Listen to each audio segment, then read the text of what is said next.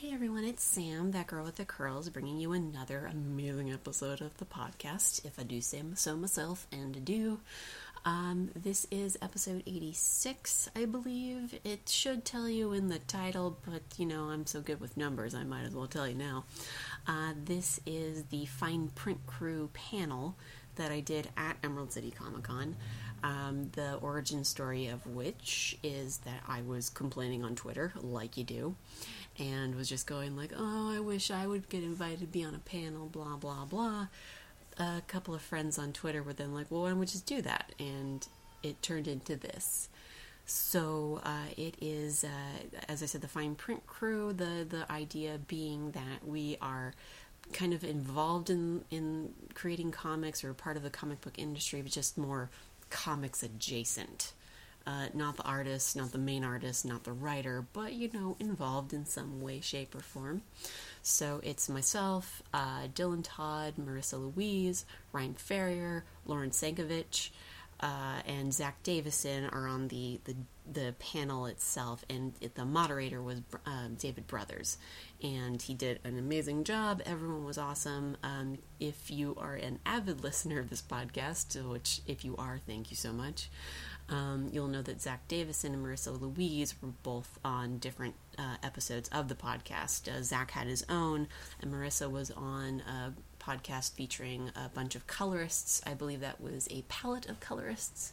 So both of those are definitely worth checking out as well, because they are well-informed, fascinating people in and of themselves. And this panel was a really fun time. I really enjoyed it. I'm the first one to start swearing because that's just who I am now. And there were children in the audience, so that gets pointed out. And there was a lovely little baby who was about a 6-month-old who was not so much crying as he was just enthusiastic when anyone would speak. So I don't know if he turns up on he might turn up on the recording. If not, just know that there was a lovely little smiling baby making himself known whenever we started talking, so that was cool. In other news, if you haven't read the article, which hopefully is up by now, because I sometimes say I'm going to do something, but then I don't, there should be an article up on Maniacal Geek explaining that the Maniacal Geek side of things, in terms of the writing about comic books and pop culture, all that kind of stuff, is going to kind of go not go away, but it will be less involved. The podcast is going to stay because, quite frankly, the podcast is a little bit easier for me to do, just in terms of being able to talk and edit very quickly if I need to, whereas writing takes up a lot more of my time, and I'm just more involved in several other things, a few of which involve my own personal life. So, not that I don't enjoy doing the writing, but I'm getting burnt out on a lot of things, and the comic book pop culture writing is just the one that's the easiest to kind of set aside for right now. I will be more involved actually with Outsider Comics and Geek Boutique that's in Fremont, Washington, near Seattle. So if any of you are in the Seattle area, please, I would encourage you to go there. I'm going to be helping with a lot of event coordination, which could itself turn into part of the podcast. So it's all going to kind of roll into itself in some way, shape, or form. And I also just want to do more prose writing, so that takes up a lot of time and energy. That's, even with the full-time job and whatnot, you burn the candle at both ends. Guess what happens? So there's that. But if you enjoyed my writing, thank you so much for coming along on this. It's not the end. I'll probably still do some sporadic stuff. There's still some ideas there, but it's just not going to be in any way consistent. So I hope that you will continue on listening and kind of following along as well. But if not, I totally understand. I get it. It's difficult to spread your time evenly. So there you go. But if you've stuck it out through this intro this long, well done. I congratulate you and honor your ways, because I obviously know what I'm talking about. But this is, once again, episode 86, The Fine Print Crew. Please to enjoy and come back for more.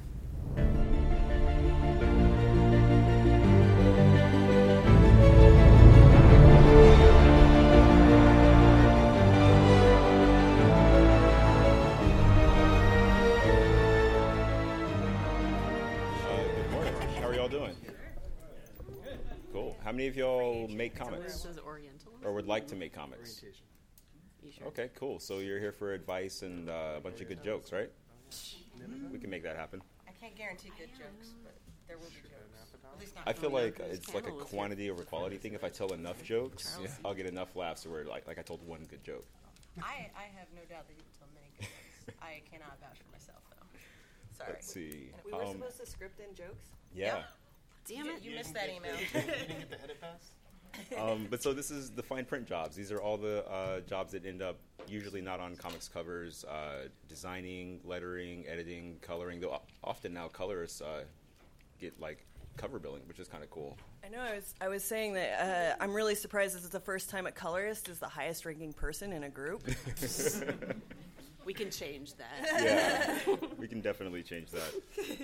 But no, these are very important jobs in comics. Like someone's got to put the book together. Someone's got to be there for the writer or artist to like kind of keep them on the path they're going. Someone's got to make the books look pretty, you know, in addition to having like the cool art on the inside. And that's what this panel does here. We've got podcasters, designers, colorists. Zach Davison, I think, is on the way. He's a translator, so he should be here in a little bit. Yeah, we're going to give him endless shit for being late, too. Yeah, right? Let's do that. Nobody reads manga. Yeah. Not anymore. But let me introduce our panel. We've got Ryan Ferrier here. He's the letterer representative. What books do you work on?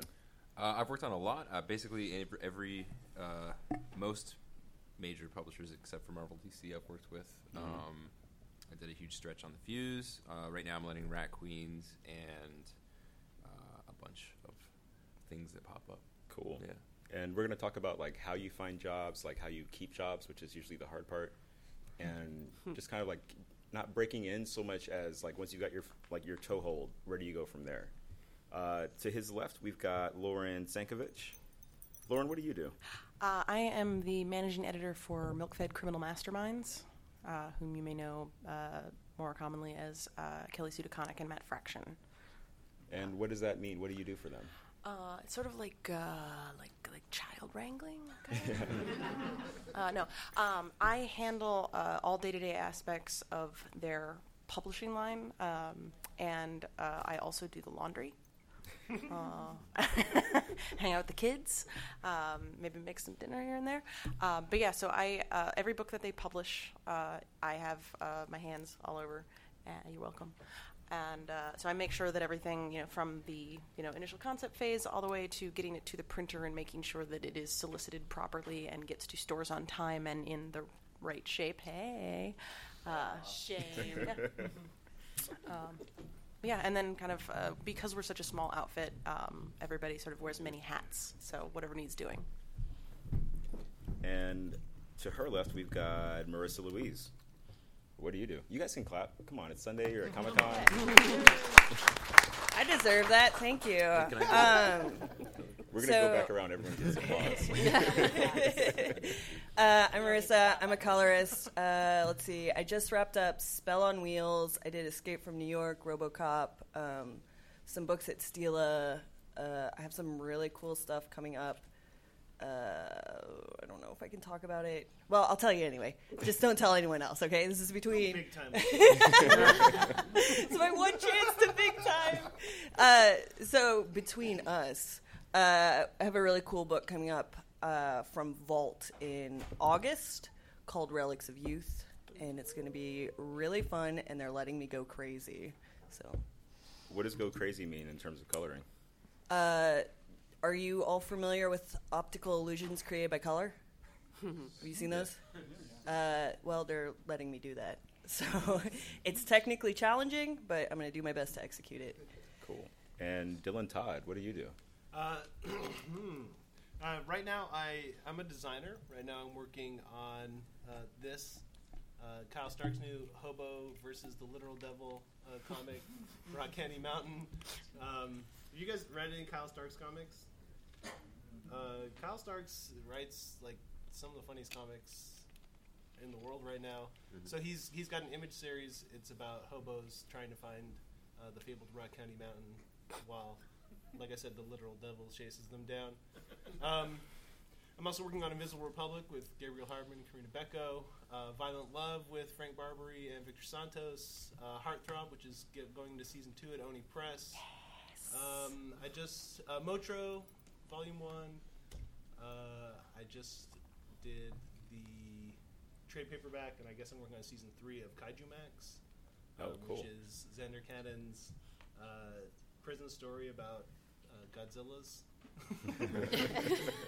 But I've done logos for basically every major publisher except for, I don't think I've done anything for Boom.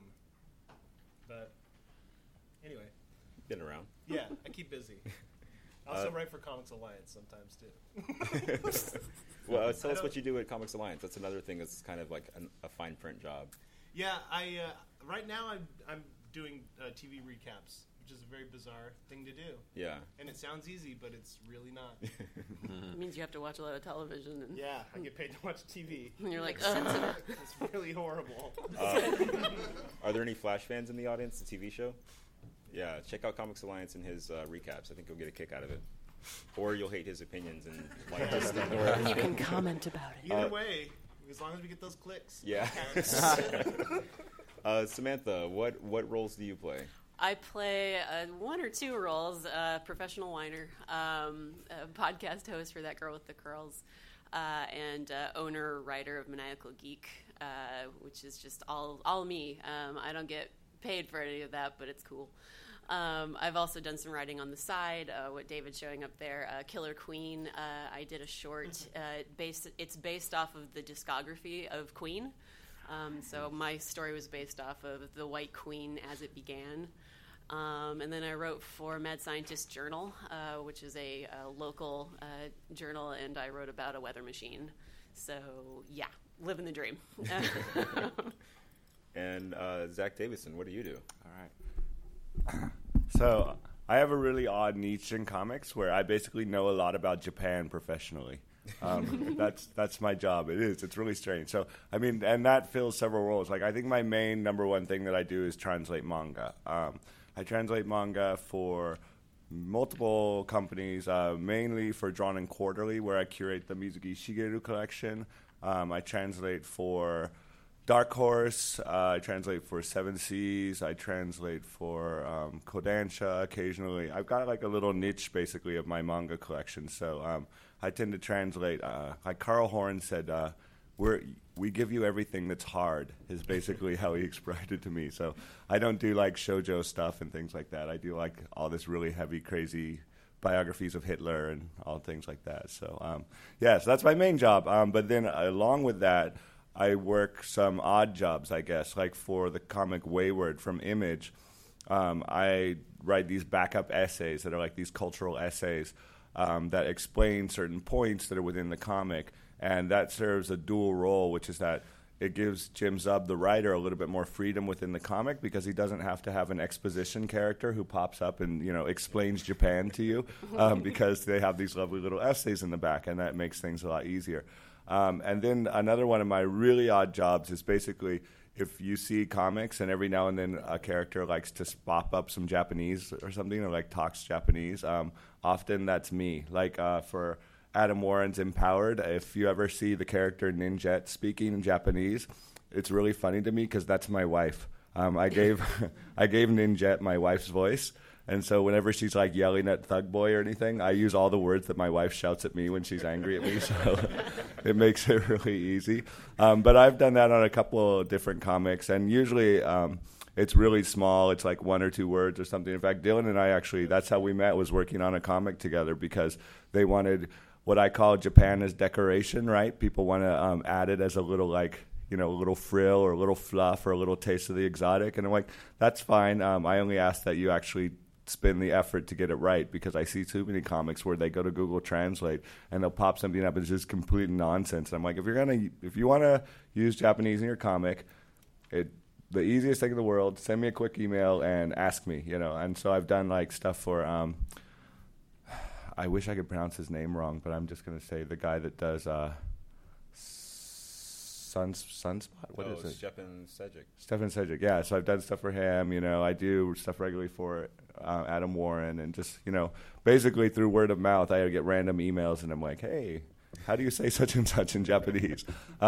My official fee for this, for Empowered, what I call the Adam Warren fee, is you have to buy me one drink per translation at the next convention we're at. So, I got paid. That's why you were looking so rough. I was going to say, I got paid off last night. So, yeah, so that's me. And as you can see, like, there's a ton of work that goes into comic books, it turns out. How many of you do not want to be writers or artists? You want to have, like, one of these kind of jobs? Just a few of you. Yay. What do you want to do in the gray shirt? You. Yeah. Yeah. Did you raise your hand? Oh, yeah, I did. Sorry. Oh. Marketing would be sweet. Actually. Marketing. Yeah. Okay. That's actually pretty close to what Samantha does with the podcast in terms of spreading the word and that kind of thing. Yeah, no, I could always be better at it, definitely. But marketing, when you're trying to self promote, definitely, it's always kind of this crapshoot of. There's a line where you're like, I don't want to be too meek, but I also don't want to be so forceful that people are so fucking annoyed at me. Sorry, there's children. Sorry.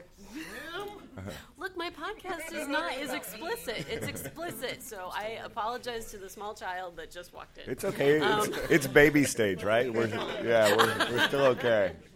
But I mean, I've been going through this a lot where I always kind of self-doubt myself. I'm always kind of being like, oh man, I don't want to annoy them so much. But then if you don't promote yourself, how is anyone going to know what you're doing? So you have to get kind of used to the, okay guys, I'm going to be annoying for about an hour and tell you all about me and why you should be listening to me.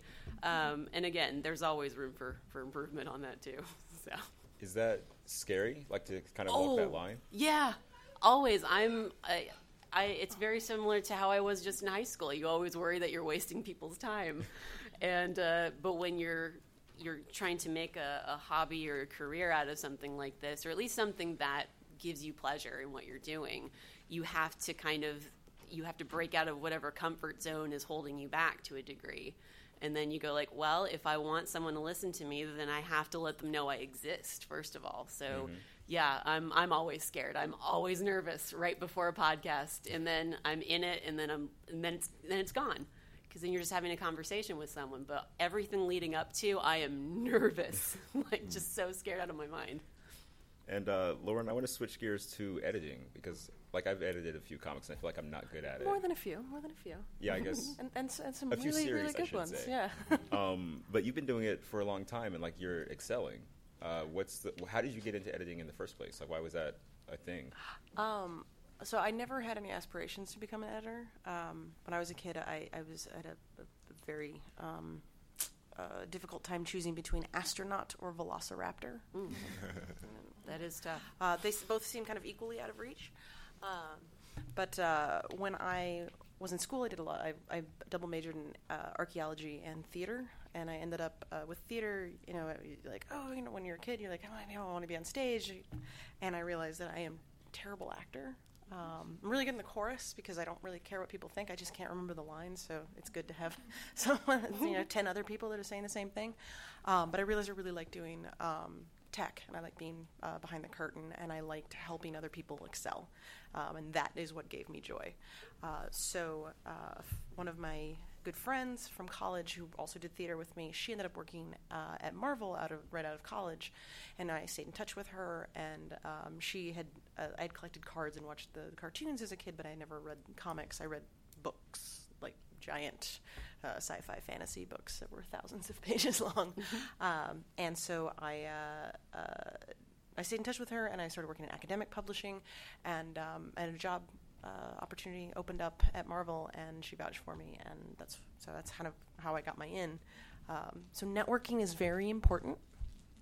And not just for like, hey, can you get me a job? But like, hey, would you be willing to teach me? Hey, do you actually want to be like legitimate friends? And you never know where that's going to lead. So I ended up at Marvel for about 7 years, and then I wanted something different for myself, and so I ended up going out to Los Angeles to try my hand at television. So I did that for about a year, and then I had built a good relationship with both Kelly Sue and Matt. So when they had signed their producing deal, they were like, "Hey, we need someone to take care of our books." So I ended up doing that with them, and I've been doing that for about 2+ years at this point. So yeah, I feel like I might have gotten away from your question. No, that was good. David, are we doing questions after or during? We can do it during. Yeah, go for it. Love to hear from each one of you the value and the role that going to college or getting training plays in your career. If it did, or if it didn't, or if it was just a lucky break, or None at all. Sadly, at least for me. I went to school and I have a fine art degree, and now I'm a manga translator. So it played a role, I think, something like Laura said, that I learned in getting my art degree that I really suck at art and that I should do something else. So that was that valuable role. But like I learned how to be a manga translator just because I decided I wanted to do it. And so I had read a theory once that, like a lot of people are probably familiar with this, that it takes 10,000 hours of practice to actually master a craft. And so I decided to there is no school or training on how to be a manga translator. So basically what I did is I took a series of books, the comic book Dr. Slump, that had already been translated into English. It's a great comic. I figured if I was going to spend time with it, it should be something good. So I took the Japanese version and I took the English version, and I started page 1, book 1, and I translated it. After I translated it, I compared it to the published product to see how close I'd gotten. And as I went from book to book to book to book, I got better and better and better and better, and started to learn how translation worked and what choices were made, and why they did certain things, why this said this here, but they made it say this here. And when I first started on book 1, I was like, well, they did it wrong. And by the time I was on book 8, I said, oh, I was wrong. They actually did it correctly, So it was just self-taught. So anyone else? In terms of lettering, I went to design school. I was a graphic designer. That was my day job for many years. And the learning the programs, the design programs helped, sort of, not entirely. I had some, knowledge of how to, these are the tools I need to do this task. However, lettering has a very specific skill set and an element of creativity that made my first outing a complete nosedive. So there is a short learning curve in terms of lettering. So, but I've seen lots of people pick it up and do it themselves. I think that's the beauty of comics, is anyone can kind of do it if they have the gumption to do so. Yeah. So, like I said previously, I didn't, major in English or anything like that when I was in school. What I found helpful in retrospect going to college is that it helped me learn how to learn better, and also got me very socialized. So I knew how to meet a lot of different kinds of people. I knew how to interact with a lot of different kinds of people. I have social anxiety, so it helped me sort of deal with that in a more productive, constructive manner. And so, putting on my professional cape so I can go out and and do the business that needed doing. But also being in theater allowed me to work on to understand storytelling and actually engage in that live, being on stage or being a director or being a scenic designer or the stage manager, and understanding but quite literally breaking down the scenes, blocking things out, and figuring out how everything works together. And hey, can we do this better, or what's our next step? So I found college very handy for that. I'm obviously not in theater, and I am not an archaeologist, but I still felt that it was extremely worthwhile. For some people, going to college, it's not necessary. If you know what you want to be doing, or you thrive in a more practical environment, by all means, go and do that. I continued to have various odd jobs when I got out of school. I was a lighting tech that worked in a really cold warehouse for most of a year, and realized I didn't want to be a lighting designer. And I worked, for an opera company, and realized I hated customer service. And and I sold merchandise and realized I'm a terrible retailer. But I met a lot of people and got to experience many, many different things. I think I had 5 jobs at one point. So I think the biggest thing is to challenging yourself and trying new things. It may make you wildly uncomfortable, but you will hopefully get something out of it. You know, the worst case scenario, it's, I really don't want to do this at all. And also, if you want to be an editor, it might help to, learn some grammar and things like that. They totally come in handy. Although, as a comic book editor, it is because you're doing so much in dialogue and like dialects. Sometimes the being flexible and fluid is oftentimes more important. Sometimes sugar is spelled with an AH on the end. That's what I hear. That's what I hear. And sometimes you have writers who are allergic to punctuation. So. So I went to Pratt, which is a fine arts school. I majored in painting, minored in art history. I am massively in debt from it. I will probably never pay it off. And I want anyone considering college to think about that. But here's the fundamental thing I learned from there. I learned how to fail with grace, and that is something you need in networking and in art. And I learned how to consume different media in a way that relates to the media, right? So I don't consume comic the same way I consume television. And I think, for me, that gives me a particular voice as a colorist.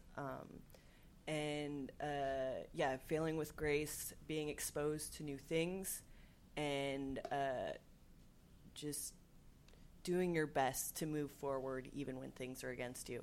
Oh, this is the major thing I wanted to say, is meeting deadlines. Because Pratt would give us more work than was humanly possible. And the goal was to, put it unkindly, to break you.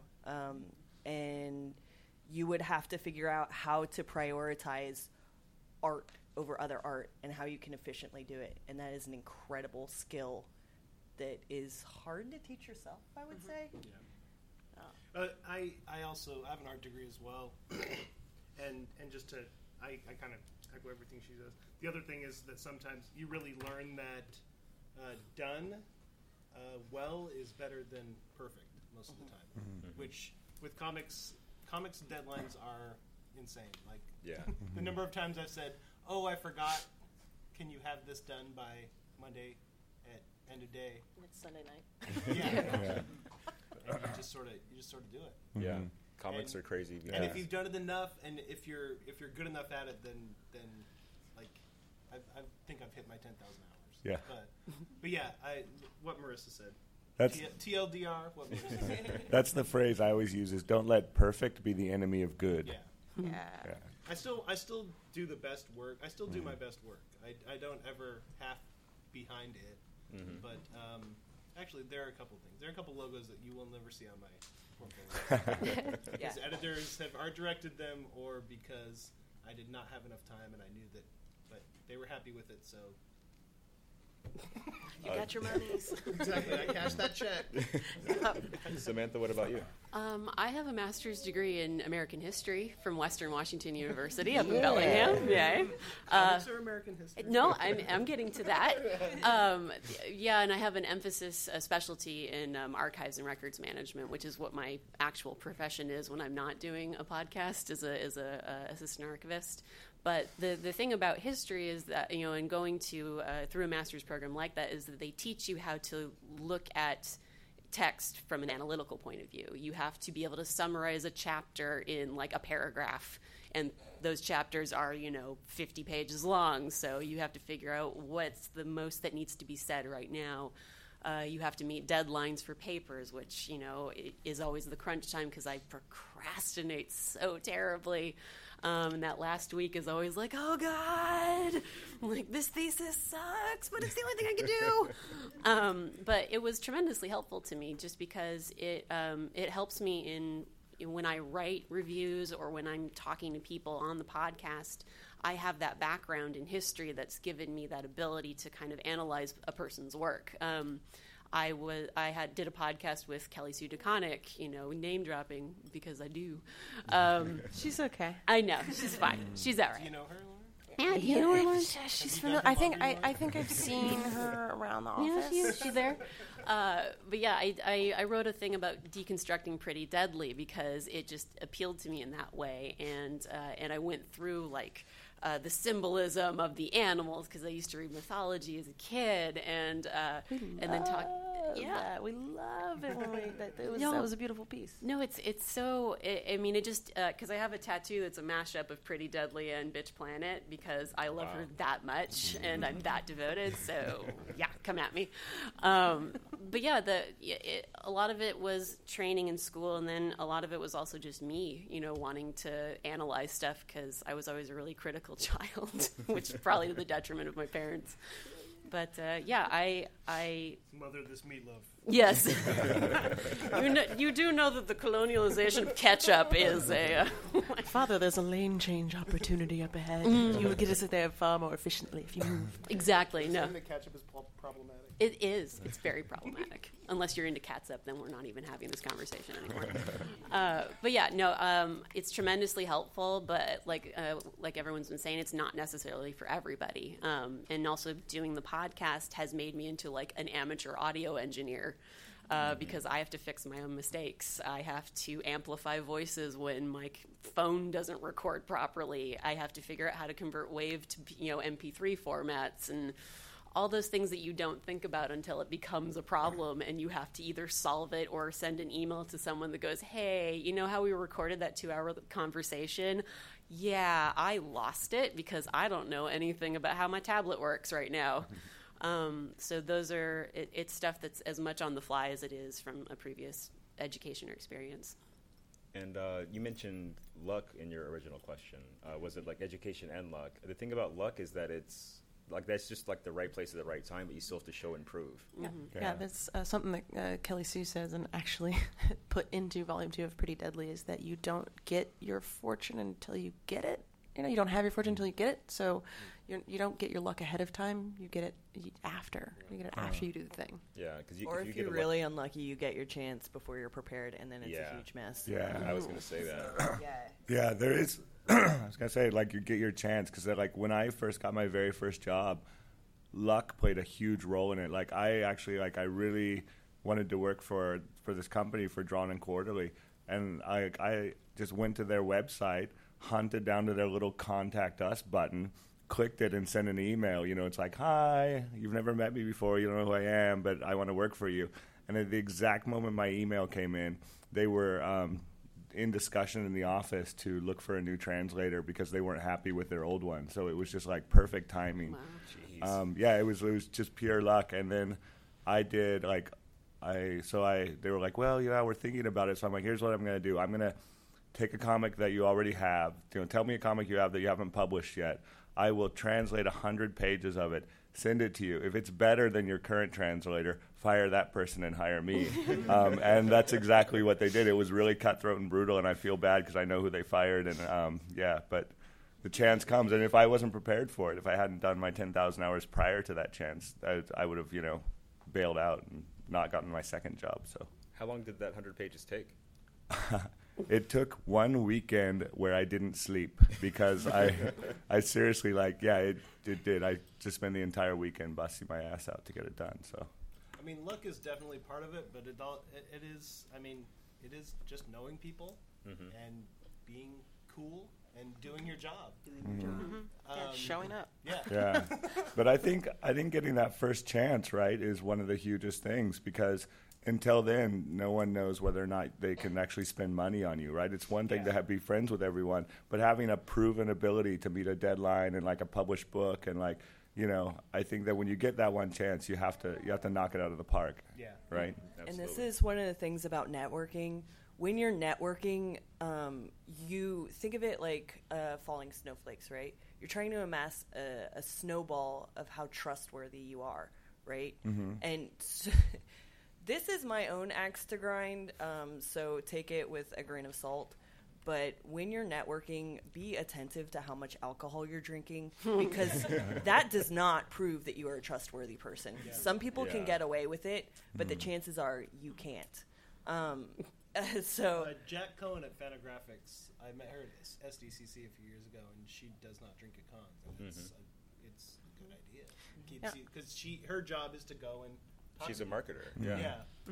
Yeah, and I think going along with that is remembering that this is a job. This is a professional industry. As casual as we dress and we talk and people are friendly and they do go to the bar and hang out. You are wanting to be part of a professional industry, so treat it as such. If you were applying for an accounting job, you would take a shower, you would comb your hair, you would put on nice clothing. You would show up on time. You would have talk respectfully. Yeah, you'd have your resume with you. If you were an artist, put together a nice portfolio of recent work that hopefully you've done within the last month. Wear something nice. Be polite.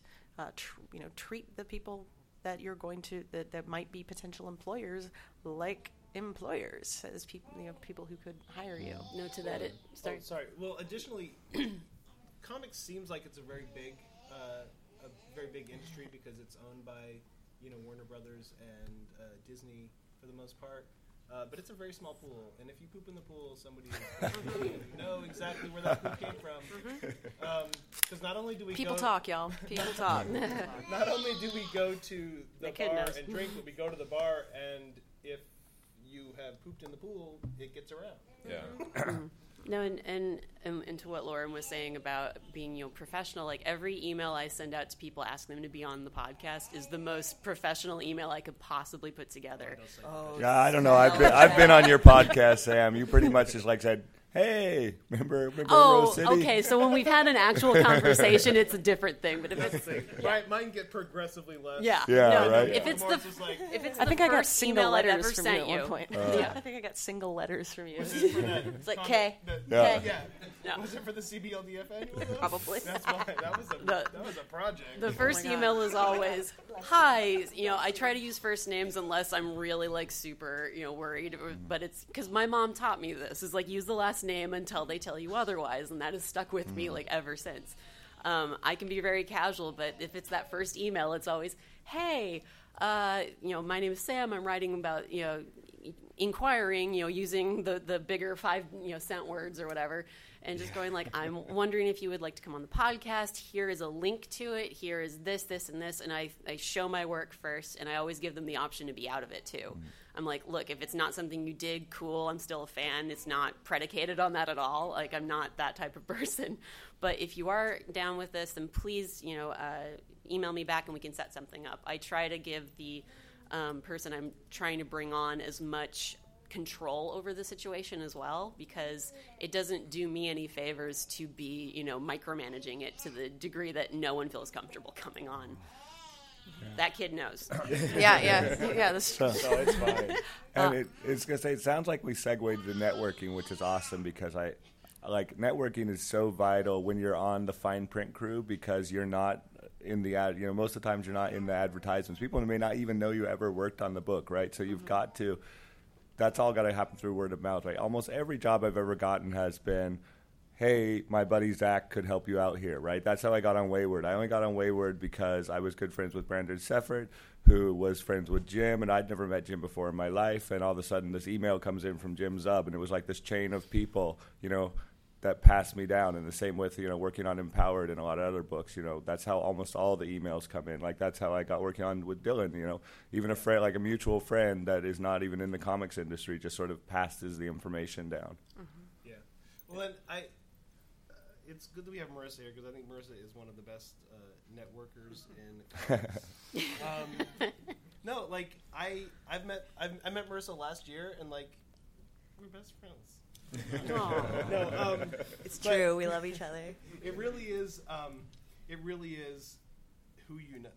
The reason I've worked with Lauren because I knew Sam, and Sam was Humphries, "Hey, there's this Sam guy." Humphries because I knew Andy Corey, and I knew Andy Corey because I went and hung out with Comics Alliance people at San Diego 6 years ago, and ended up writing for the site. It's just really, it's a meritocracy because you have to actually put up the work after you've done it, but it is also a lot of just knowing people and talking to people and being cool.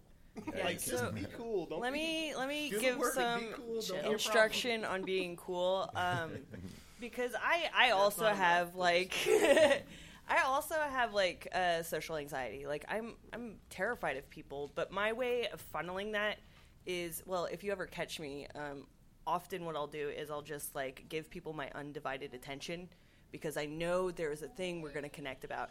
And given that we're all here at a comic book convention, the chances are wildly increased that we have that in common already.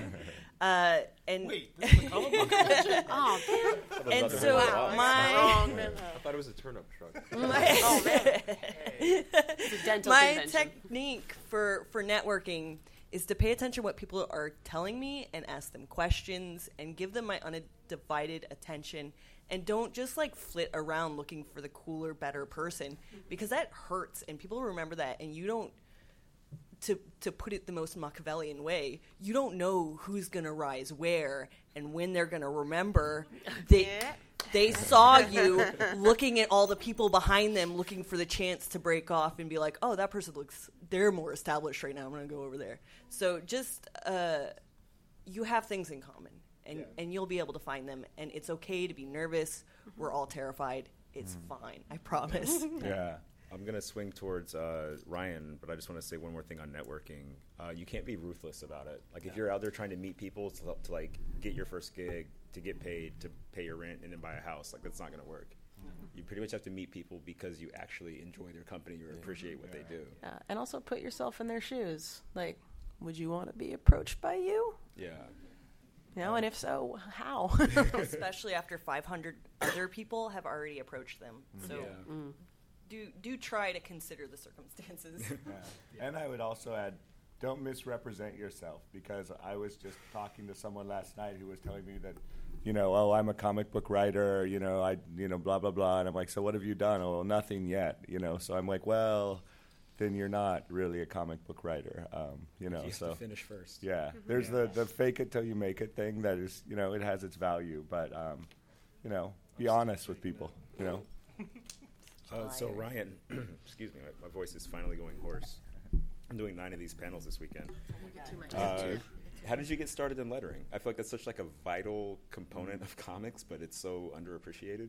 It's funny. I'm actually a writer. I write comics still, Yeah. and I've kind of followed the same trajectory as Ed Brisson, where when we started out writing, we lettered to kind of as a way to meet people and as a way to learn more of the craft and as a way to do work in comics that wasn't necessarily for us. And we both were designers, so we could flex those muscles. But I got started because the first comic I ever pitched as a writer, the publisher, very, very, very small publisher, they said to me, okay, well, you're a designer, which was my day job at the time, so you know the software, so you can letter it. And I was like, sure. And this comes back to what I said earlier. So I lettered it, and it looked terrible.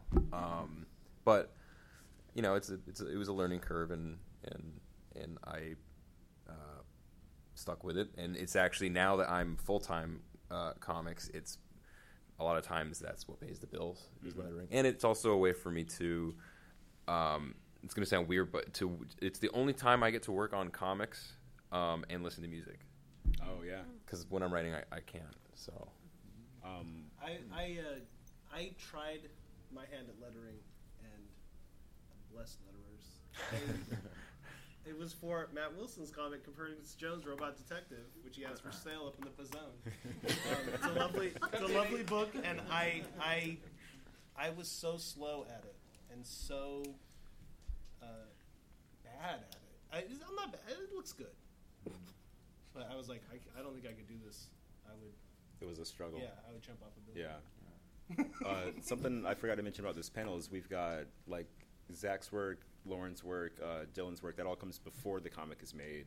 Samantha is mostly after, like in terms of the marketing and the podcasting, having the conversation. But for Ryan and Marissa, they are the last vanguard of getting a comic made. So be kind to your colorists and letterers. Yeah. We do actually remember who turns stuff in super late. And Ryan, do you want to? One thing I wanted to talk about at some point is the working with a team under stress, because comics is very high stress. Can you speak to that, Brian? Yeah, you will go absolutely monstrous with yourself if you don't figure out very quickly how it works.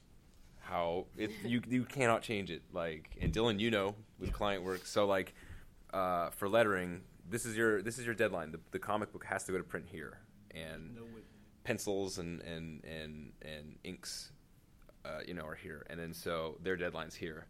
But then, not to say that it's the artist's fault, but just the machine makes the deadlines go like this and this, and this is the letter's deadline, and it never moves. So you end up it has to go to print. So you always do the work with the least amount of time, and you typically get the least amount of pay. Is that kind of? Yeah, so I think maybe a little more with colorists. One of the things we have to do is we have to answer to the to the editors, to the pencilers, to the inkers, and we have a lot, and the writers. We have a lot of opinions coming our way, and so when just by nature of things happening, there's problems sort of pile up and exponentially add to each other. So if your writer gets sick, they're late, then your penciler is already late, but then maybe their Wacom broke. So then it gets later and later, and that stuff happens. But it does create a high stress situation where, as a colorist, you have to get your stuff to the flatter, or you have to flat it yourself. So every colorist should know how to flat, because there's going to be emergencies. And then Also, there's a job called flatting. yeah, we don't have any flatters. We didn't have them on here because They're behind the scenes. nobody cares about them. They're super. They're in the important. walls. Oh my god, no colorists. Actually, if you really want to break in, flatting it is an amazing way to do it, because colorists always need reliable flatters. Can you explain what flatting is? Yeah. So flatting. It is literally comics' best kept secret. It's you guys, it's a miracle, and it's super easy to break into. It's not complex to do at all. If you imagine an opaque piece of paper, right, and then you imagine lines as a see-through. No, Sorry, it means the opposite of sorry. see-through. You wonder why I say you're a. Yeah, can we get an editor's opinion on the opaque? That's why, 'cause I was like, people may not know that, because I obviously don't know that. Okay, Example opaque A. means not transparent. So then, on a transparent piece of paper, there's the line art. Okay, and you cut out the opaque piece of paper. That's what flats is, but digitally. And then the colorist can take those selections and render on those selections so that the color stays under the line art. And it's really an important thing. Actually, do you have that really crazy one I did where everything's offset? This one? Yeah. Okay, so do you see how the lines are offset? That was a technique I used, but if you do it on accident, it can look really, really sloppy. And part of what flatters do is they prevent that kind of sloppiness so that I can do these things with control, okay?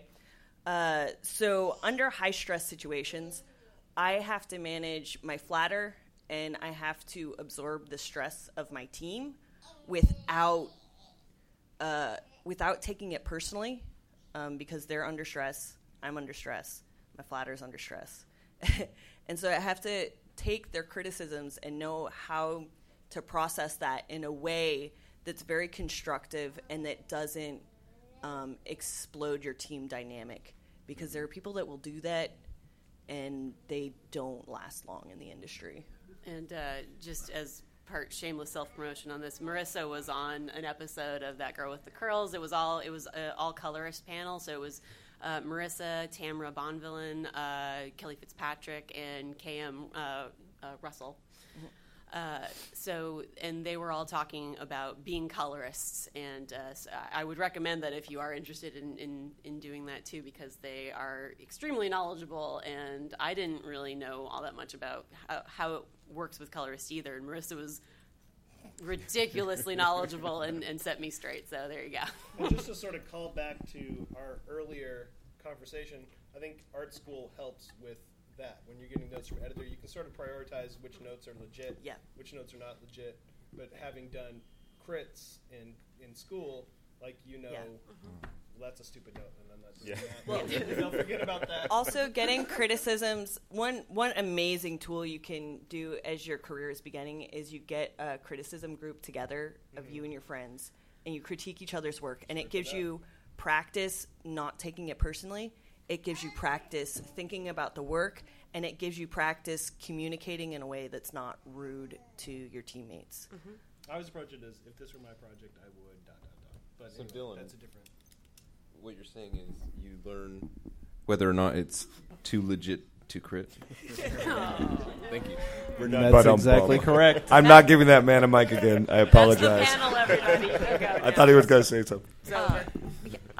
I have a question for Lauren. Oh, you're going to talk? Well, I hammered my way up the stage. well, I wanted to kind of touch on a lot of the things that are being said with, especially with regard to the colorists and the letterers. For those of you who are interested in becoming an editor or working with an editor, the editorial has so many different facets and can be used in so many different ways. And every job that you have is very different. The team that you are working with has different needs. So being adaptable is a big part of that. But one of the biggest things to keep in mind as an editor is that you need to be the most organized person on the team. Hopefully everyone on your team is organized, but probably not. So you need to be more organized than everyone. You need to know where everything is. And part of being the editor is also that you are there to advocate for every member of your team. You are not there to make yourself like the coolest editor ever. You are there to make sure that this book gets done and that no one dies. Yeah, I've definitely had editors protect me from some really awful notes and awful situations. Yeah. So editors are like... And being able to see when these problems are coming down the pike, that, oh gosh, the artist was sick, which means that the inker's not going to get the pages till here, and that means that the time I thought I had for the colorist is screwed, and then that means the letterer is screwed. How can we fix this? How can we make this better? Can I get an extension? Can I get some of the pages done earlier so that the colorist can start? Can I get layouts so that I can have something for the writer to dialogue so we can get the letter working so we can just drop stuff in instead of having to do it at the last minute? Making sure that you, as the editor, you need to be able to see the entire picture. You are looking at this bird's eye view, but you also need to be able to go in and pinpoint things very closely. So being able to go... That adaptability is pretty vital to actually be a useful member of the team. That's also sort of like the coach. You're not the quarterback, but you are the coach. Sports ball. Do you have a whistle? Sometimes, yeah. Well, I was a lifeguard for 5 years. Oh, no way. Were you really? I was a lifeguard, too. Yeah. I'm actually a third-generation lifeguard. Nice. Wow. Yeah, my mother and my grandmother. Yeah, you have to have a fine arts degree and have been a lifeguard. So It's get like those two things and you're ready. It's like a degree in child wrangling. Yeah. I will say that before I worked in comics, I was pretty hypercritical, just because that's sort of where I'm at. Having worked in comics for a few years now, it is a wonder that there is ever anything on the stands. Yeah, no. You are lucky to have comics. Yeah. Just know that there's a lot of people that lost a lot of sleep on every single issue of anything that you pick up. Which is why being good at your job is very important. Being good at your job and easy to work with is more important than anything else. Easy to work with and on time actually trumps good at your job more than a few times. Yeah, there's those three things. You can be good, you can be on time, you can be friendly, and you need to be at least two of those. Yeah. You need to be at least two. Yeah. If you are not at least two, all three is the best. Yeah. But Yeah. if you are not at least two, you should reassess. Something amazing is I was basically going to ask Lauren a question that would have got that exact same answer. So well done. You're welcome. We've got about 5 minutes left, so we can do some Q&A if anybody's got some burning questions right here.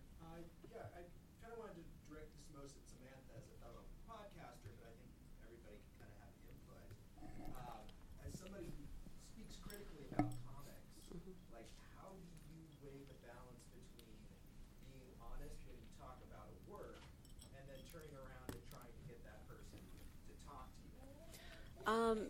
It's a good question because, yeah, I do still struggle with that from time to time because you're not, controversies come up and sometimes you have people on who you're like, I don't know if this is a person I can bring this subject matter up with.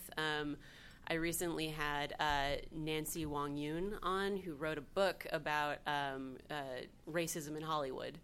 And so it's like, and I'm a white girl.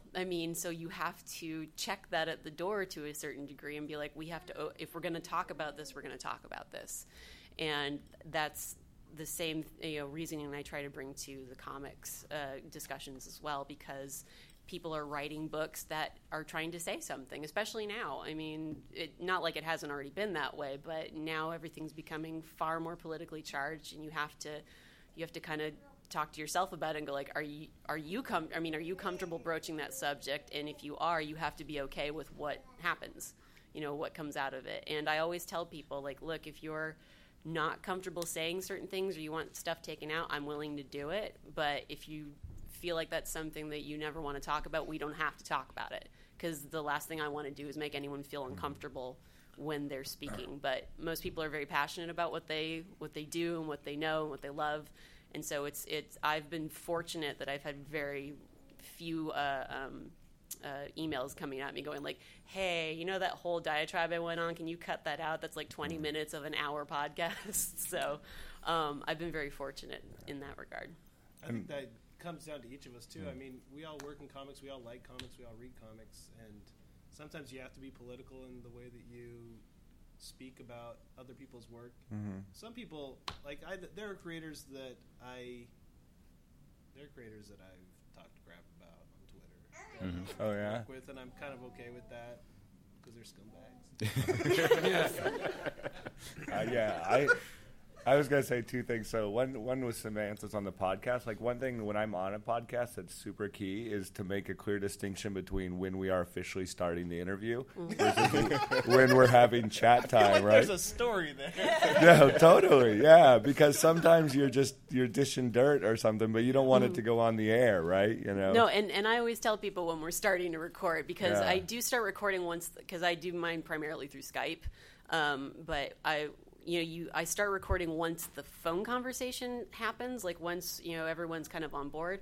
But then I always make a point of being like, oh, hey, we're recording right now. So if anything prior to that you're not comfortable with, I'll get rid of it. If that was just you talking shop and you said some things you're not cool about sharing with anyone, awesome. Like I try to make a very comfortable atmosphere with people, because at the end of the day, them being on my podcast is another proof of concept, basically. It's like, hey, I've had all of these people on my podcast and they can vouch for me in one way or another. And Zach was fine on his. He was on there too. So. Dropping that hot goss. That's right. and Twitter also, like, your Twitter is public, right? And so you do have to sort of be careful what you do on there. And I make like a personal policy. Why are you looking at me when you say that? Because I follow you on Twitter. We've seen you. I make it my personal policy to like shout as loud as I can about the stuff I really love, and the stuff I hate, keep a voice quiet and talk about it personally, because nobody really needs to hear me trashing, especially not say if it's someone in my same line. I will never trash them publicly. Absolutely never. That's bad news. Even if I think they suck. But at the same time, I have a day job, so Get a safety net. If I get run out of comics on a rail, then thrown back onto the truck. At least I went out. Yeah. He accidentally fell on an ice pick 7 times. It's so weird. We can do one last question. Who wants to go for it? You. Just ask them at the same time. Yeah. In the gray. Go. How many? No, we were good. Keep going. All right, lightning question. Yeah, both of you. Go gray, then go green. Yeah. Go fast. Go for it. With the exception of podcasting, what other jobs are there related to market? Sorry.